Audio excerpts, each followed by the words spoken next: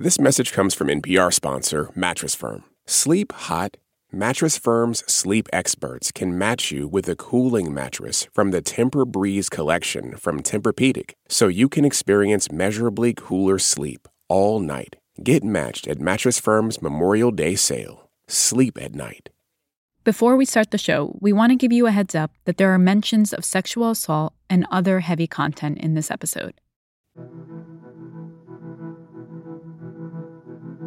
It was 1952, and I was 7 years old, and I had been feeling a little bit sort of warm and feverish. By the next morning, my dad came in and said, "Why are you still in bed? It's past the time you usually get up." And I said, I don't think I can get out of bed. Within about 24 hours, I had been hospitalized. I was born in 1965. I'm a twin, and my mom knew she was having my twin. She did not know she was having me. She had my sister at home and kind of went about her business, because that's what you did back in the day. And later on got sick and went back into labor, and she didn't know what was happening, and so she got herself to the hospital, and I was born weighing 3 pounds and almost died at birth. I spent the first few years of my life pretty much in and out of hospitals and clinics. I had eye surgeries and seizures had started. And when I was real little and going through, a lot of hospital stays, and I would hear the doctors telling my parents to let me go. Just let her go. You got another child. When I was born, they gave me the expectancy of 4 to 8 years to live. I was diagnosed with osteogenesis imperfecta, which the layperson may know as brittle bone disease. My grandmother raised me from birth. She would always tell me how children like me, quote unquote disabled folks, didn't go to school, particularly here in small town in South Carolina. Obviously, the polio epidemics of the 1950s were legion, and families were always very worried that there would be some exposure for their kids in the summertime. I remember continuing to ask my family if I could go back to school, and everybody was sort of dodging the question, as I remember, because I think they didn't really know what the answer would be. So you have to understand, by age 7, I was reading World Book encyclopedias, I was reading health encyclopedias, and so I knew, the word autism, what it was. I knew that it applied to me. Back then, they did not diagnose black children, particularly little black girls, with autism. And so I knew that that was one of the things that was going on with me, but it wasn't diagnosed. On more than one occasion, I would go into a restaurant with a friend and would be told that they didn't serve people like me. I was told on a couple of occasions I would be upsetting to other patrons. People are just very ignorant in how they view what is quote-unquote normal or what is quote-unquote right, and not understanding there's no such thing as normal. Disabled people have always been here. We are trailblazers and have always been in our own right, whether you recognize that or not.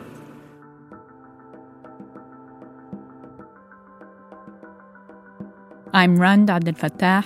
I'm Ramtin Arablouei. And on this episode of Throughline from NPR, the history of the Americans with Disabilities Act. The A.D.A. The A.D.A. was signed in 1990. Simply put, it prohibits discrimination based on disability. The A.D.A. is considered the most important civil rights law since the landmark legislation of the 1960s. And it became law thanks to another political movement that forced society to reckon with the question of who really belongs. In this episode, we're looking back at the history of how disability came to be seen as a civil rights issue, the movement behind that mission, and what the disability community is still fighting for today. Throughline producer Lane Kaplan-Levinson tells this story. Hi, my name's Carlos Ortiz. I'm from Miami, Florida, and you're listening to Throughline from NPR.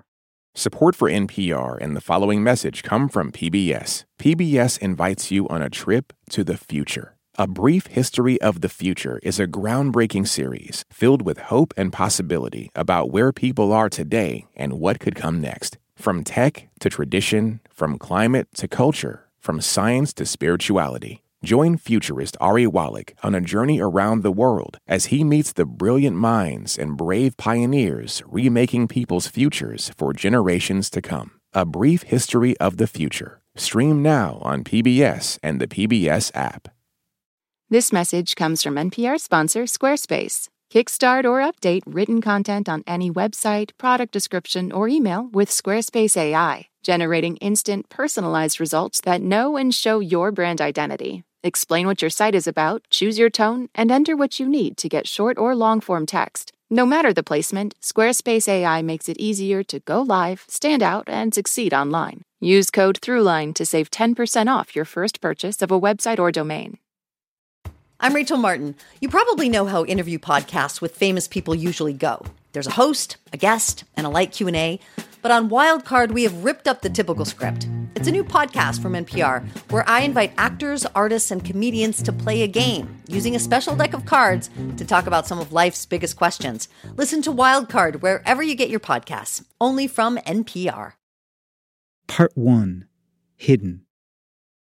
For most of American history, people with disabilities were supposed to be hidden. This is Joe Shapiro. I'm the author of a book called No Pity, People with Disabilities Forging a New Civil Rights Movement. Joe's an investigative reporter at NPR who's been covering the disability movement for more than 30 years. Let's talk about what now we call the ugly laws. These were laws that said that someone whose looks were deemed offensive, they weren't even allowed out on the streets. So we're talking about people with disabilities.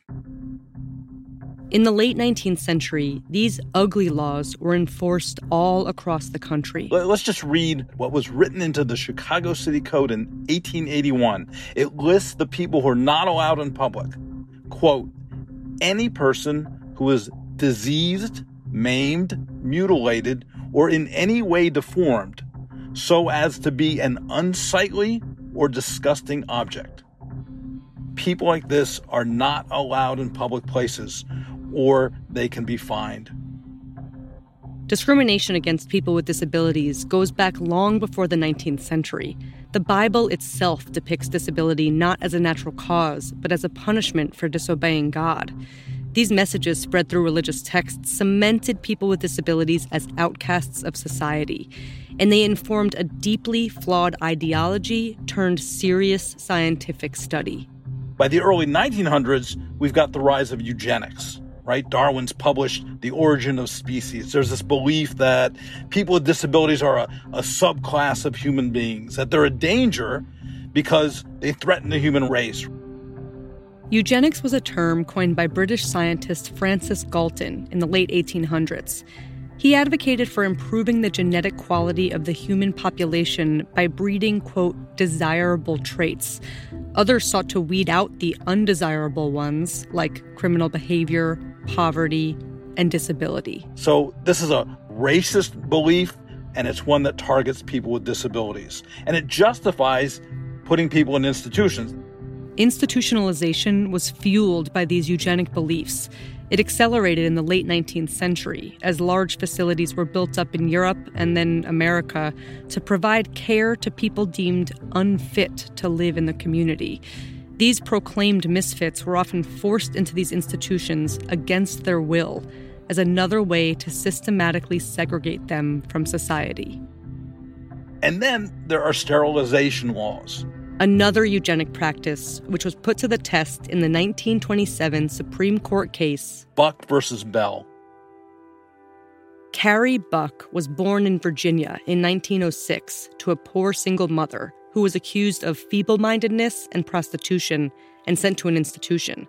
Carrie was put in foster care. When she was 17, she was allegedly raped by her foster parents' nephew and became pregnant. After she gave birth, her foster parents declared her mentally deficient and committed her to the same institution as her mother, the Virginia Colony for Epileptics and Feeble-Minded. That same year, Virginia adopted a statute authorizing the compulsory sterilization of anyone the state deemed genetically unfit. Carrie was assigned to be the first person sterilized under this law. She challenged it in the courts, but in an 8-1 decision, the Supreme Court upheld the law. Shortly after the trial, Carrie Buck was sterilized against her will. And Justice Oliver Wendell Holmes, in deciding the case, infamously said, 3 generations of imbeciles are enough. That was the prevailing idea. Prevent them, cure them, and when they exist, hide them. After the Buck versus Bell ruling, states adopted these sterilization laws all around the country, resulting in nearly 70,000 forced sterilizations that continued into the 1970s. These laws ended up inspiring Nazi Germany's own ethnic cleansing. It would be the Nazi eugenics that ends up shocking the world, right? The first people to die in the Holocaust, they're disabled people in Germany. They were considered life unworthy of life, was the German phrase. They were the first to die before 6 million Jews. And then after World War II, there's this worldwide revulsion at this. As horrifying images of Nazi concentration camps surfaced, photos of life inside American institutions also started to emerge, depicting eerily similar inhumane conditions. There were pictures of these horrible places where people were naked and lying in their own filth. Americans saw these and they were shocked because they echoed what they'd just seen from the death camps. So this is what starts a movement.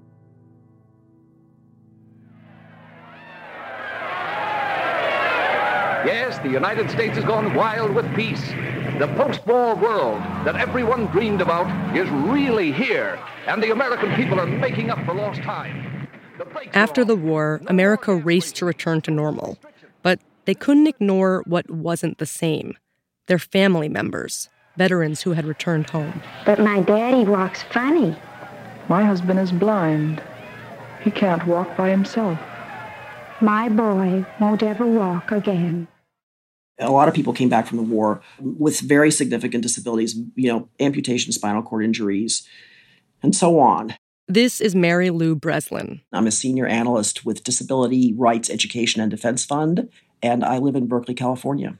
You met Mary Lou at the top of the episode. This is really the first period historically where people live through those levels of injuries. The assumption is they're just going to live in hospitals till they die. And they fight this, and they start saying, no, we want to live regular lives. So there's this effort, it's starting this human rights movement after World War II. They don't want to live in institutionalized places. They don't want to be hidden anymore. For these men, the day will come when they can leave the hospital and take their places in the world for which they fought. All they're asking is a chance to prove it. Prove it to you. Whether or not they thought of themselves as activists, World War II veterans were leading a sort of proto-disability movement. And one of these veterans turned activists was a man named Tim Nugent.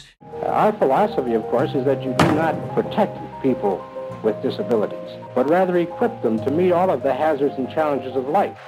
He, very radically thinking for his day, just dreamt up the ways in which it would be possible for people to function on campus. A program for handicapped individuals. Without it, I could not have received a college education.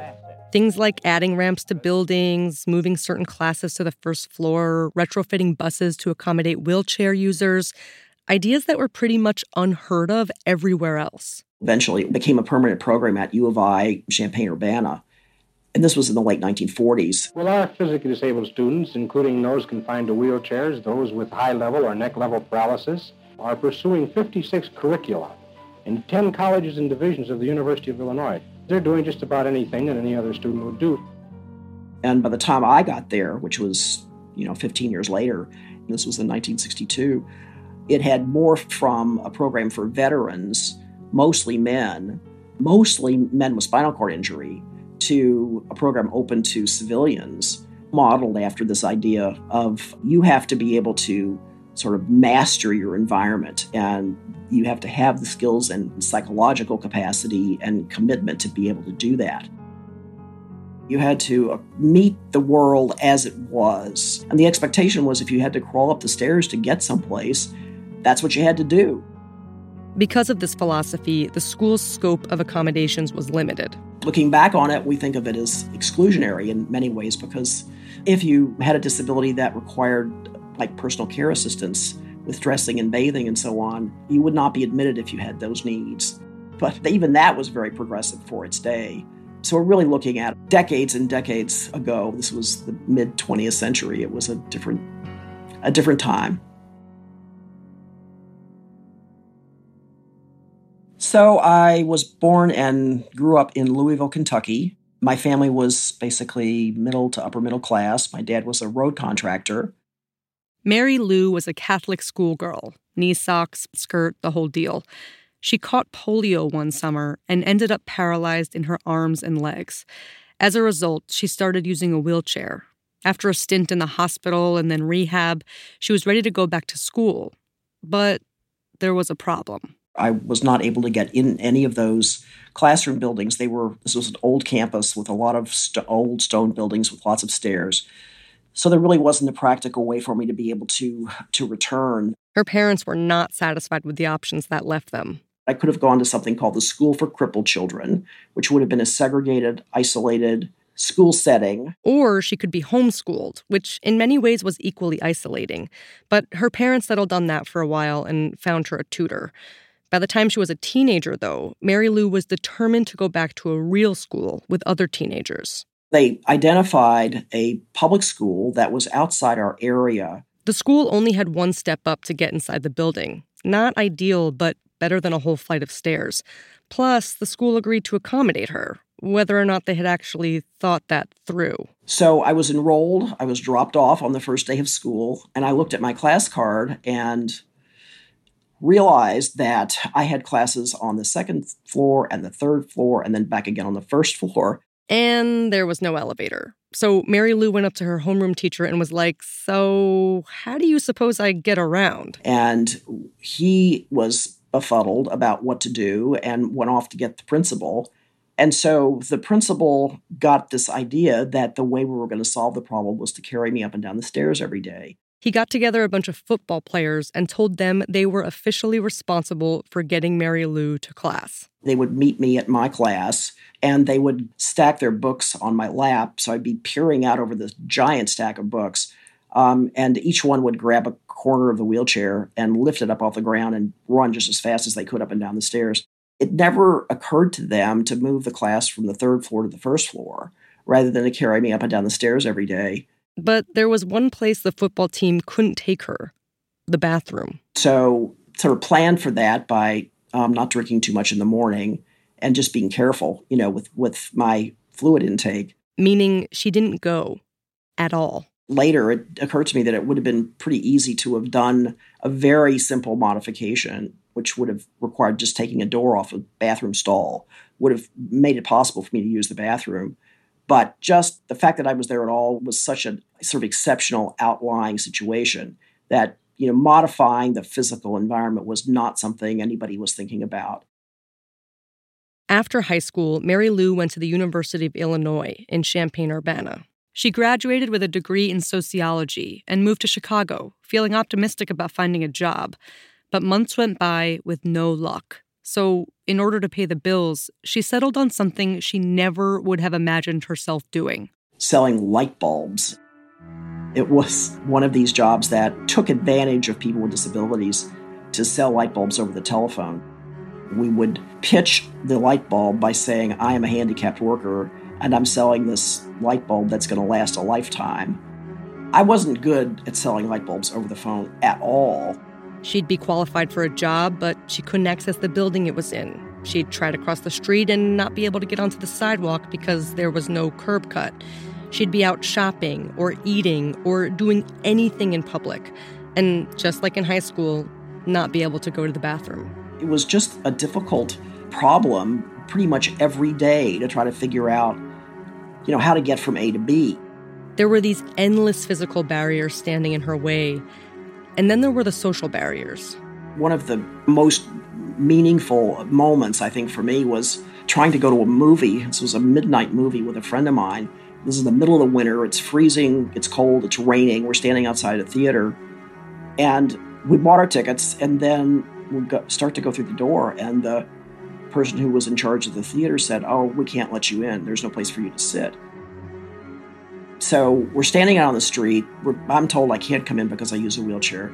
My friend who was with me that evening, we're standing in the rain and freezing, and 12 o'clock at night. And he said, that is a civil rights violation. I was struck, just struck by that idea.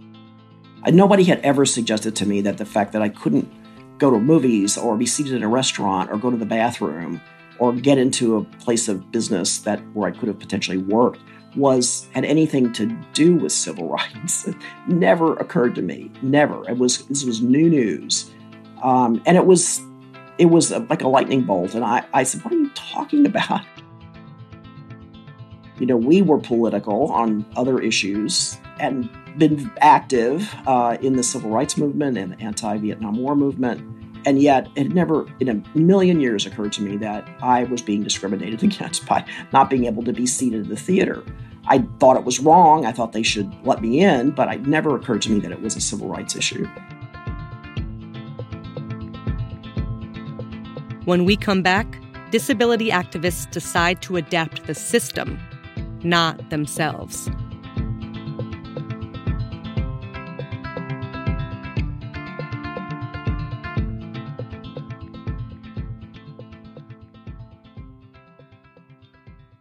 Hello, this is Amber from Frazee, Minnesota, and you are listening to Throughline from NPR.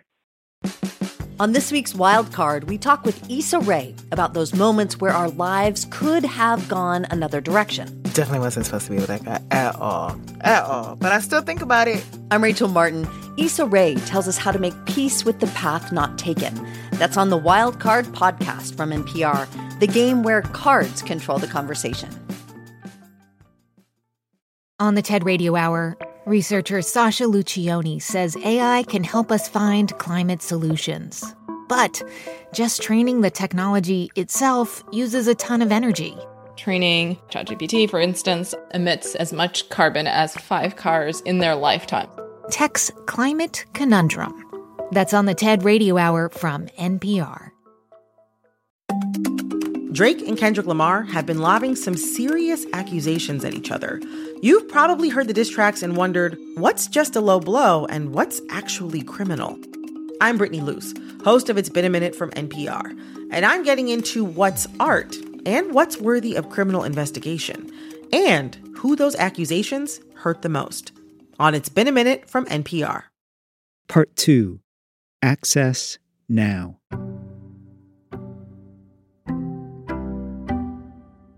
Ed Roberts was a California boy, born and raised in San Mateo. When it came time for college, Ed dreamed of being part of the growing student activism scene at UC Berkeley. So he applied in 1962 and left out one thing, that he was completely paralyzed from the neck down, except for a few fingers and toes. He sleeps in an iron lung, this large tube that breathes for him, and then if he goes out, he needs a portable ventilator on his wheelchair. Ed gets accepted to Berkeley, but when they find out about his disability, they revoke his admission. The school said, quote, "We've tried cripples before, and it didn't work." But Ed fought back in his own attempt to integrate the university system. Reluctantly, they accepted him. I was the only disabled student on the campus. It was very weird. I was stared at all the time. It was very clear that they didn't want me there. Suddenly, other paraplegics and quadriplegics around California hear about this experiment with this man, Ed Roberts, at Berkeley, and they apply. And so a bunch of them end up in this one place. They called themselves the Rolling Quads. Within 3 or 4 years, there were about 12 of us. We really began to feel that we were fighting for our own independence and that there was a future for us out in the community. We had to really think through how to do it. How were we going to make ourselves free? They started a group on campus to support themselves. And then, as they're graduating from college, they want to make it out in the world. I remember one dean at the university said, "Oh, you'll finish your PhD, and then you'll live in a nursing home." And I said, "No, that's not the plan. We're here to change that whole idea." So Ed Roberts gets some federal money, and they start the first Center for Independent Living. The Center for Independent Living was founded in 1972. They helped those Berkeley students leave Berkeley. It helped them figure out where to find a job, how to find an accessible apartment, how to put a ramp on an apartment or a house. It was disabled people solving problems for themselves and other disabled people. It started a movement. A movement that, starting with disabled World War II veterans, tended to focus more on physical disabilities than cognitive and intellectual ones, a trend that continued with the modern disability movement, born on Berkeley's campus. California is the hotbed of disability civil rights activism. It starts there, it spreads, and it builds up to the A.D.A.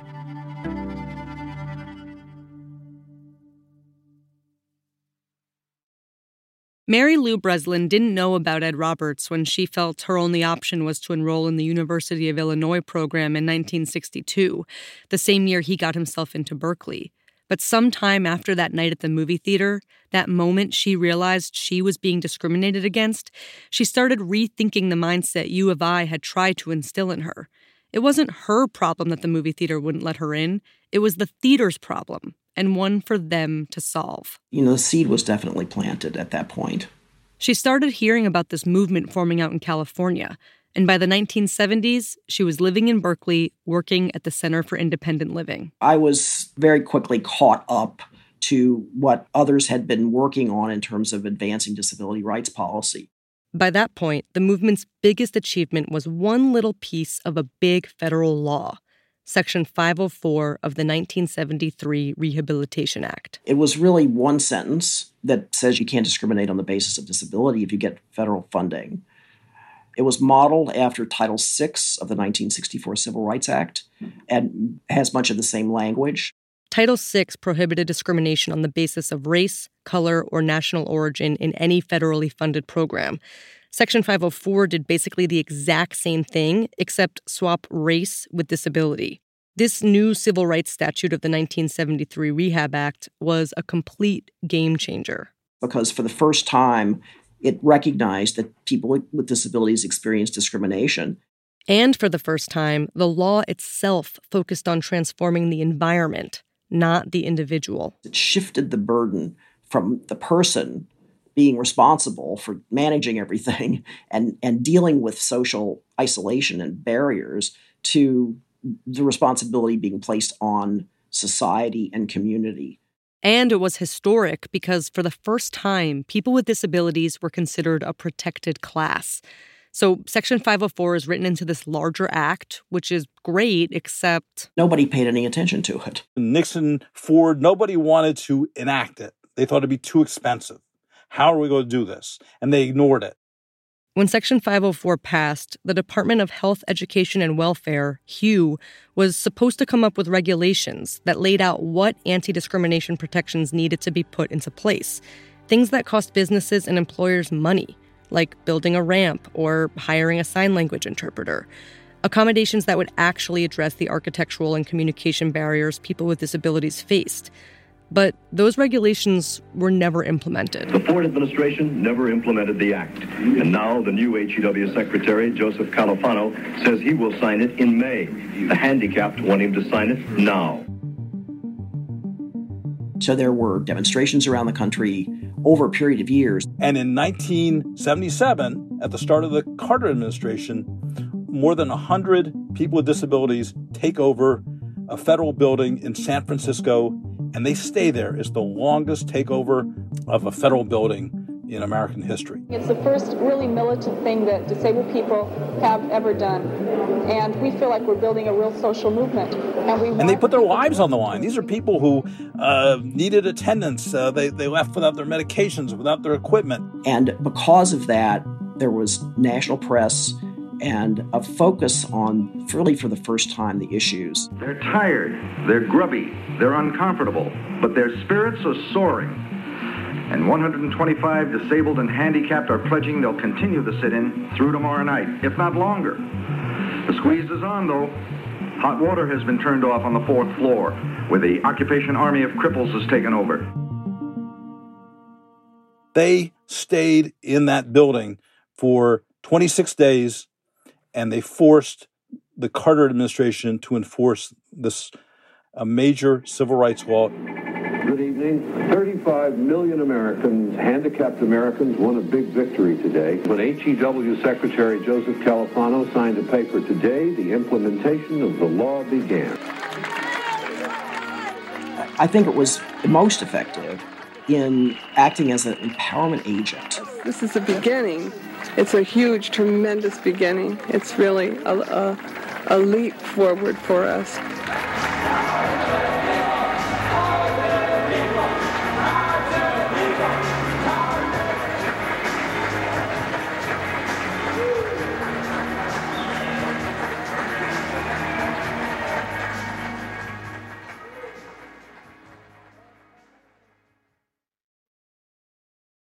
After 504, Mary Lou and others founded the Disability Rights Education and Defense Fund, or DREDF, a national law and policy center to protect federal laws like Section 504 and advance new ones. By the late 80s, their sights were set on the Americans with Disabilities Act.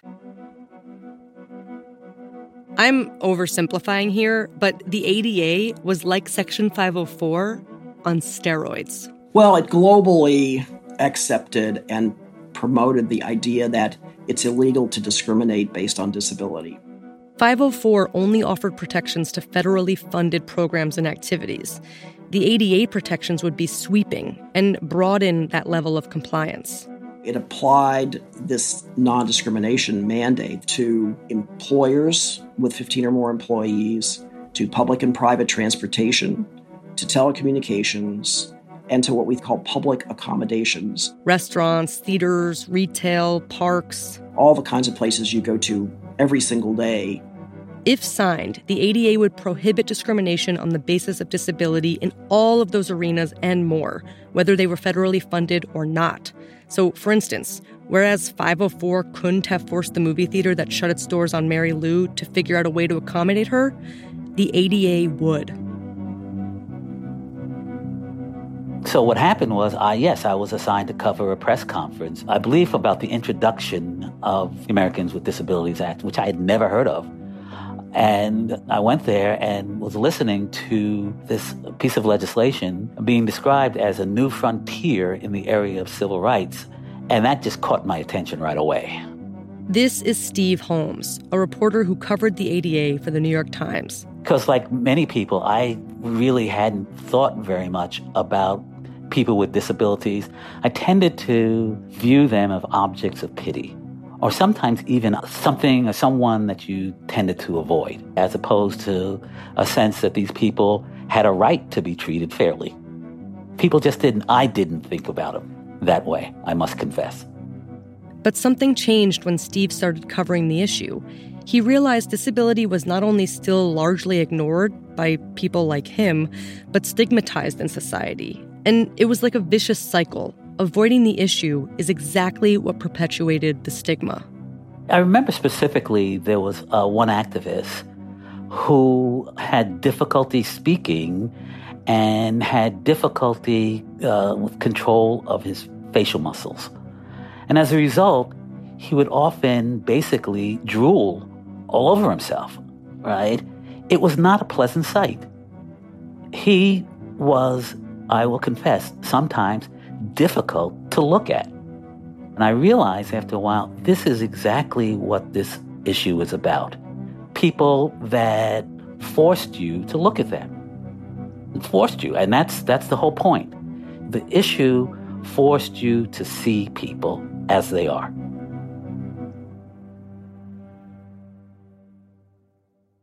One of the reasons disability was so invisible was that the media barely covered it. No, there was no disability beat that I knew of. No, it's not even a beat now. In the health section, there was often stories about disabilities, but it was usually looked at from a medical perspective as opposed to a rights perspective. People with disabilities were saying, we don't see our problems as problems of health care.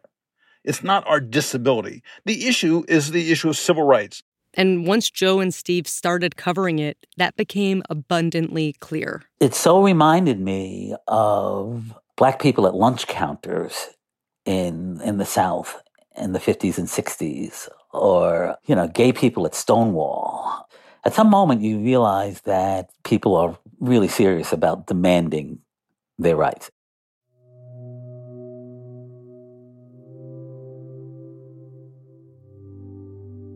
I didn't have very many friends. My twin sister was and is non-disabled, and so things were pretty different. She was very outgoing, and I was a bit shy because I learned to read really early. Books were my friends. This is A.D.A. Cameron, who you also met at the beginning of the episode. My name is A.D.A. Cameron. I am Director of Minority Outreach for Not Dead Yet, a national disability rights group opposed to doctor-assisted suicide and euthanasia of people with disabilities. A.D.A. did well in school and was on the path to her dream job. I wanted to be a doctor. I was going to be a neurologist. And I was, all excited. She got into med school. Went there for about a couple of years, and I started losing more eyesight, and my epilepsy got out of control. And the university, they just said, okay, sorry, find another career path. This was 1984, so this was shortly before my 20th birthday. There was no such thing as the Americans with Disabilities Act back then, so there was no support. I looked at that letter, telling me to choose another career path. And it was like, wow, that was a punch in the gut. I was depressed, really, really depressed. I felt like a failure. And I just kind of wandered, just hopped on a Greyhound with nothing but a couple of bucks in my pocket and clothes on my back, and just kind of wandered. Eventually, A.D.A. found her way back to her hometown, Chicago, and got involved in disability justice work, specifically working with a group called A.D.A. A.D.A., Americans Disabled for Accessible Public Transit. I found out that A.D.A. was this organization that did civil disobedience, nonviolent civil disobedience, did direct action. We went around the country protesting Greyhound, protesting the American Public Transit Association, all of that. A.D.A. jumped in and soon learned she had joined a group with quite the reputation. We were considered radicals and militants. Okay, and especially because we were all poor people. We were all disabled people living, on a fixed income. And so we were seen as a bunch of ragtags, unwashed proletariat. I mean, look, we were not considered respectable. And that was the reason why a lot of, the powers that be and whatnot would not meet with A.D.A. Some critics say it was more that A.D.A. wouldn't meet with the powers that be. Regardless, they weren't the ones negotiating the terms of the A.D.A. Groups like DREAD-F were the ones at the table. And while they were meeting with the respectable people, we A.D.A., the, radicals and militants, we were out there, keeping the pressure on, kept on blocking buses and shutting down buildings and things of that nature. While Congress listened to testimonies and poured over new drafts of the bill, A.D.A. was getting impatient. And in March of 1990, we organized the Capitol Crawl. Access now! Access now! There were hundreds of people with disabilities who got out of their wheelchairs and crawled up the steps of the Capitol. None of them could walk, and so they all just, painstakingly, one step at a time. To highlight the second-class citizenship, that we held. To just bring awareness, not just to the bill, but again, for the ability to be seen. A.D.A. now! the ability to have people look at them, not turn away, or not look at them in pity, or not turn away in disgust, but just to view them as full contributors to the society. I'll take all night if I have to.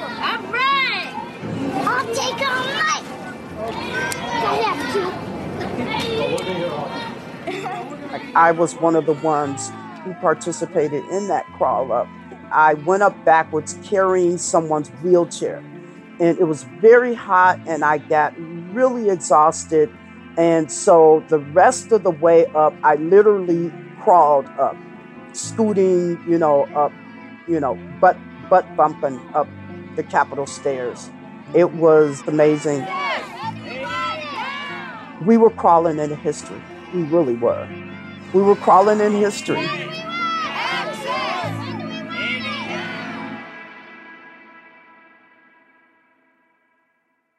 After the Capitol crawl, most politicians from both parties supported the bill. Still, the odds looked pretty grim. Washington was not very open to civil rights laws. But another key supporter turned out of the A.D.A. and turned out to be President George H.W. Bush. He had won election in 1988, and he had been vice president under Ronald Reagan. Compared to his predecessor, Bush had promised, I want a kinder and gentler nation. Now, the White House was really split on the A.D.A. He had some advisors who were vehemently, strongly opposed to the A.D.A., and there were others who liked it. And the ones who liked it succeeded because they realized that George H.W. Bush could understand disability. There was disability in his family. Look, Barbara Bush's big issue was illiteracy, teaching people to read. Hi, I'm Barbara Bush. Did you know illiteracy in this country could be eliminated by the year 2000?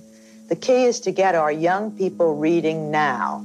What people didn't know was why. The reason. Well, it turned out one of her sons, Neil, had dyslexia. And Barbara Bush had spent a lot of time when he was in school helping him read.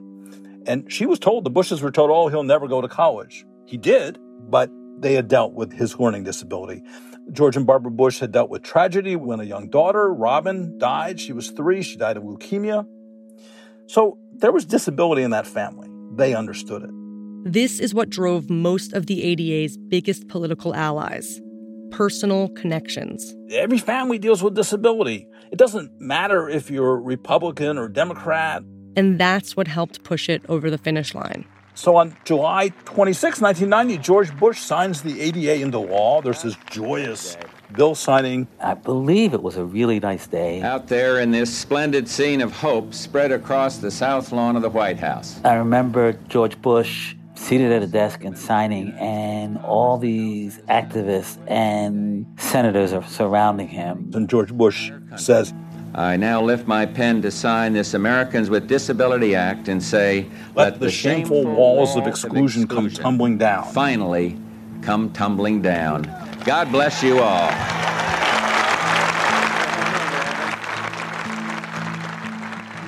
Everybody knew this was a big deal. This was a really big deal. I was elated. It was like, wow, this is a whole new era for people with disabilities. I thought that things would just change.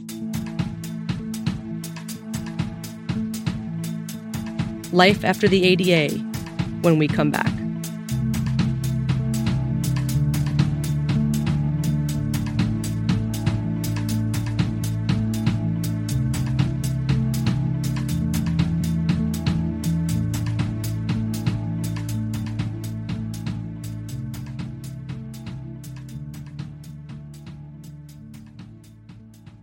Hi, this is Damien calling from Sydney, Australia, and you're listening to NPR Throughline. I love the show. Listen to it as soon as the episodes come out. Thanks so much for your work. Cheers. Bye. Jasmine Morris here from the StoryCorps podcast. Our latest season is called My Way. Stories of people who found a rhythm all their own and marched to it throughout their lives. Consequences and other people's opinions be damned. You won't believe the courage and audacity in these stories. Hear them on the StoryCorps podcast from NPR. What's happening on NPR podcasts? More neighborhoods and more perspectives. The more of the world that you hear, the more you hear the world as it really is. NPR podcasts. More voices, all ears. Find NPR wherever you get your podcasts.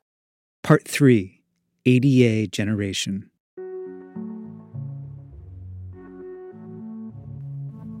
The memories that I have is definitely post A.D.A. with going to school a year later after this passage. That's been my life. So I really don't know a world really without the A.D.A. My name is Violet Thompson. I am a social worker, activist, and writer consultant in Winsboro, South Carolina. Vilissa's the third person you met at the very beginning of the episode. When I was born, they gave me the expectancy of 4 to 8 years to live. Luckily for me, my mother is an LPN, and she noticed that I wasn't as active in utero and moving. So that really allowed the doctors to start to suspect that, something may be going on. And I was diagnosed with osteogenesis imperfecta. Vilissa was born in 1985 with what's known as brittle bones disease. She remembers going to the doctor as a kid a lot. For surgeries or broken bones. So my childhood is kind of a mix of, medical stuff mixed in with kind of normal childhood stuff. Because she started school soon after the A.D.A. passed, she was one of the first to reap its benefits. So I've always, in K through 12, I had an aide that helped me get to and from class and so on and so forth. When I got to middle school, where we had kind of these heavy books and lockers, I was given the ability to have a set of books at home and a set of books at school, so I have to lug them around in my backpack. So I just feel very fortunate that my needs that I had as a disabled student was there from the beginning, like the moment that I started school in kindergarten. It was just something that I thought everybody had until I realized that it wasn't the case.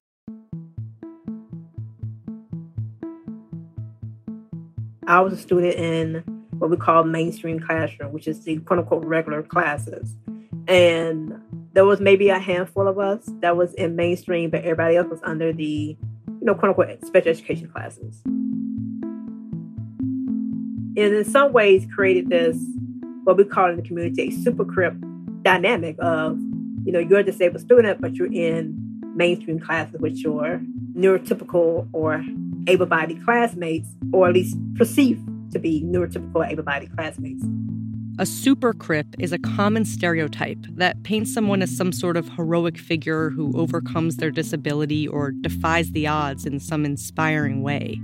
And you are kind of upheld in a way that the students who are not in those classes were not.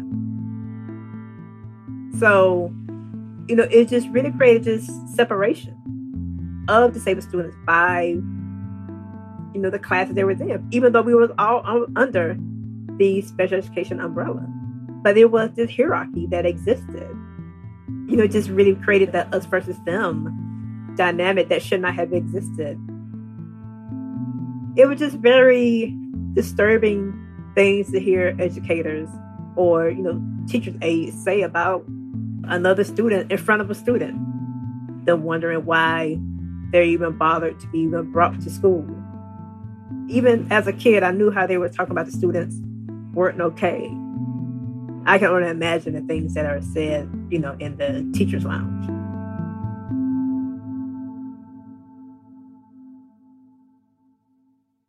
While Vilissa was getting the resources she needed in school, the world outside was trying to catch up. The A.D.A. passed in 1990, but there was a multi-year window to implement accommodations, things like curb cuts in sidewalks, teachers' aides, braille signage. So cities, schools, business owners, they had to figure out how to make all this happen and how to pay for it. The A.D.A. is basically an unfunded mandate. And it's those of us with disabilities who are the watchdogs. And why should it be that those of us who are oppressed have to be the one to like continuously fight, for, rights and to make people do what the law says that they should have to do. The ADA is one thing. It does one thing in an extremely important way, but it's a civil rights law. It's not self-executing. You have to go out there and make it happen. You have to file complaints and, talk entities into complying and file lawsuits. You have to use it. It's a tool. I think the thing that angers me so much is a price is put on the freedom of people with disabilities, or a price is put on the rights of people with disabilities. Because of the way the law was written, there was no ADA police and no ADA bank account. This lack of enforcement and funding meant that the one big fight to pass the ADA then broke into 1,000 tiny fights after it became a law. A lawsuit to get a ramp here, a petition before the school board to get large print textbooks there. All fights meant to make it possible for disabled people to live fully in society, to be seen in the world. But the ADA didn't solve these problems overnight, or even 30 years later. You can go into a doctor's office and still not have access to accessible examining tables, accessible scales, things of that nature. When I go to the emergency room with my wife, okay, she's deaf, we still have to fight to get an interpreter. Even though these fights continue, the movement itself has evolved. And Joe Shapiro says, so has the mindset. Before the ADA, a lot of people with disabilities were used to fighting for what they could get. Now, the ADA generation, the people who grew up protected by the ADA, they have much higher expectations of the promise of the ADA. They expect full opportunities to everything in American life, jobs and access to transportation and public places, to school. And the ADA has chipped away at the long-standing stigma, changing the way people relate to their disabilities and themselves. So younger people are much more likely to say they have a disability and to claim a disability as an important part of their identity and claim it with pride. Younger people have a broader definition of disability rights. They've expanded it to include disability justice, that when you talk about disability issues, you have to look at it through a lens of protecting racial minorities and other marginalized people. Identity is something Vilissa thinks about all the time. She's now a social worker and runs a blog called Ramp Your Voice, where I can talk about disability from an intersectional lens, from different angles that matter to me, whether it be politics, healthcare, sexuality, sex, gender, education, entertainment. I can just talk about what I see in the world around me. Like for me, I navigate this world as a Black disabled woman. You cannot force me to just focus on my disability and not my Blackness or womanhood, particularly being a Black woman from the South. Especially, you can't do that. But she wasn't seeing that representation in the community. So she launched the hashtag #DisabilityTooWhite to shine a light on who gets seen. The ones that get the most attention. We talk about beauty and sexuality, is white disabled women's stories and experiences that get seen more. It went viral, and when things go viral, there's praise and there's backlash. White disabled people were upset. And honestly, that was the first time in my life that I was called the N-word. And I was called the N-word on Twitter for a good 24 hours. And it really showed me that, A, I struck a nerve. B, the hashtag had meaning. And being called the N-word for that long by white disabled folks who don't want to recognize that they have white privilege and can oppress people of color just really showed me that we are long overdue for these type of conversations in the community. And I think particularly for activists of my generation, Gen X, and then those coming up behind me, I think we are the ones that really force in the community to have these honest conversations.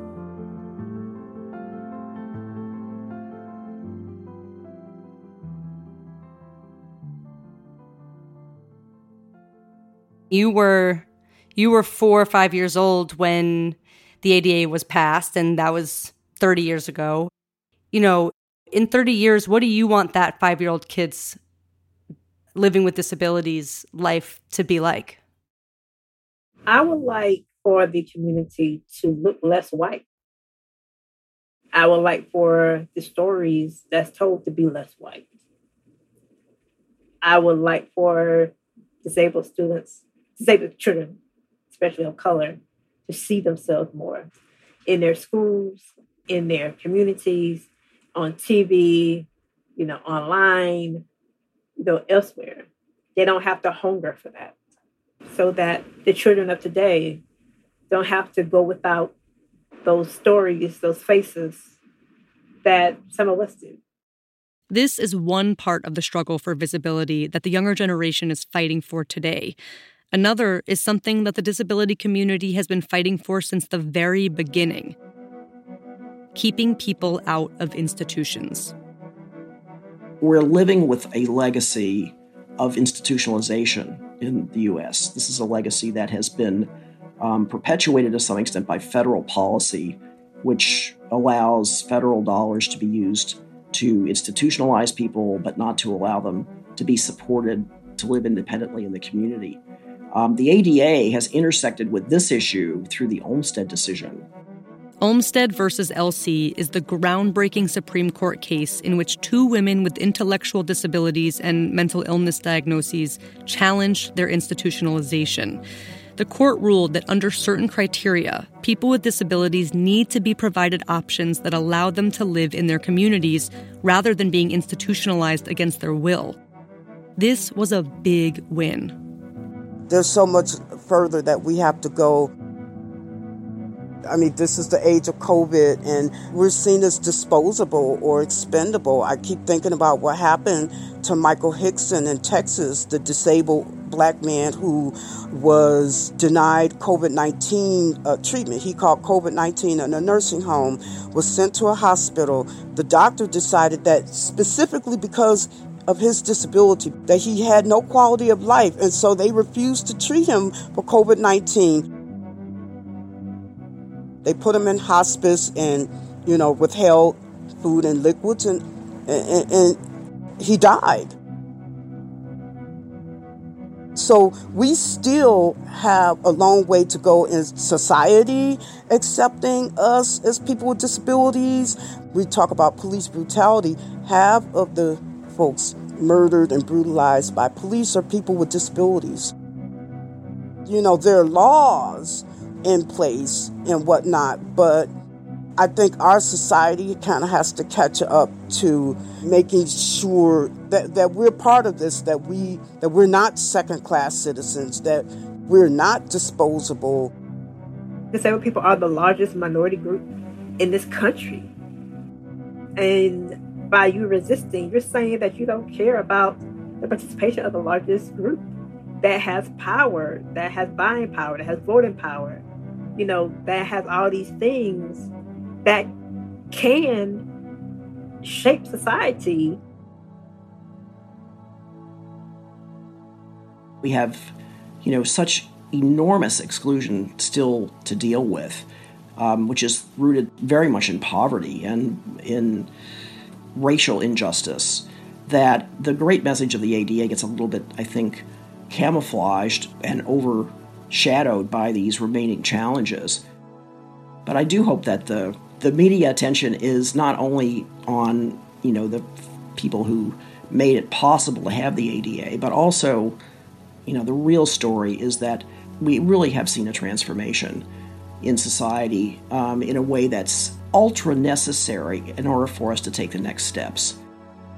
The really transformative aspect of the ADA, I think, is about making it possible for people to be out and about in the world and have a right that they can assert in a lot of different situations. Overall, it was a life changer. I mean, I'm talking to young, disabled people who never knew a world before the ADA. Never knew a world. If the A.D.A. had been around back then, I would probably be a doctor. But it was a blessing in disguise because I got to do, I think, so much more with my life. A doctor might see, over a career, a few hundred or maybe even a few thousand patients. By the work that I've done, I got to help millions upon millions of Americans.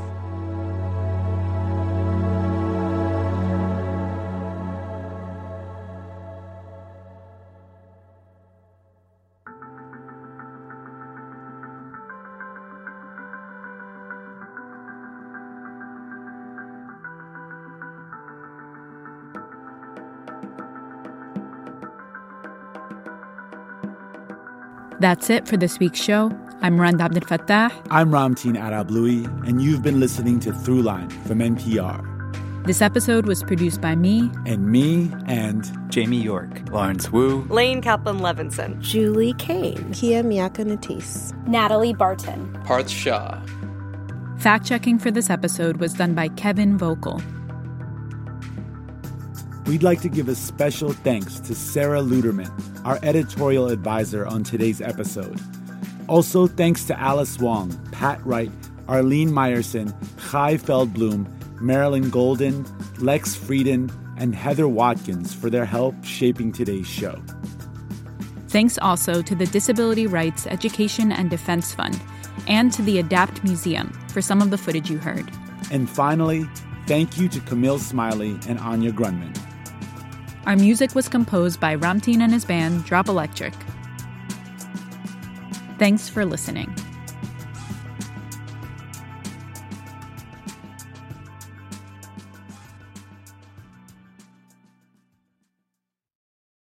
Pro-Palestinian protests have popped up on college campuses across the country. But from the eyes of students, what are we missing? From the outside, these protests are painted as really violent when that couldn't be further from the truth. I'm Brittany Luce, host of NPR's It's Been a Minute, and I'm inviting you to hear from student journalists who see what the rest of us cannot. On It's Been a Minute from NPR. Why is everyone so obsessed with traditional wives or trad wives on social media?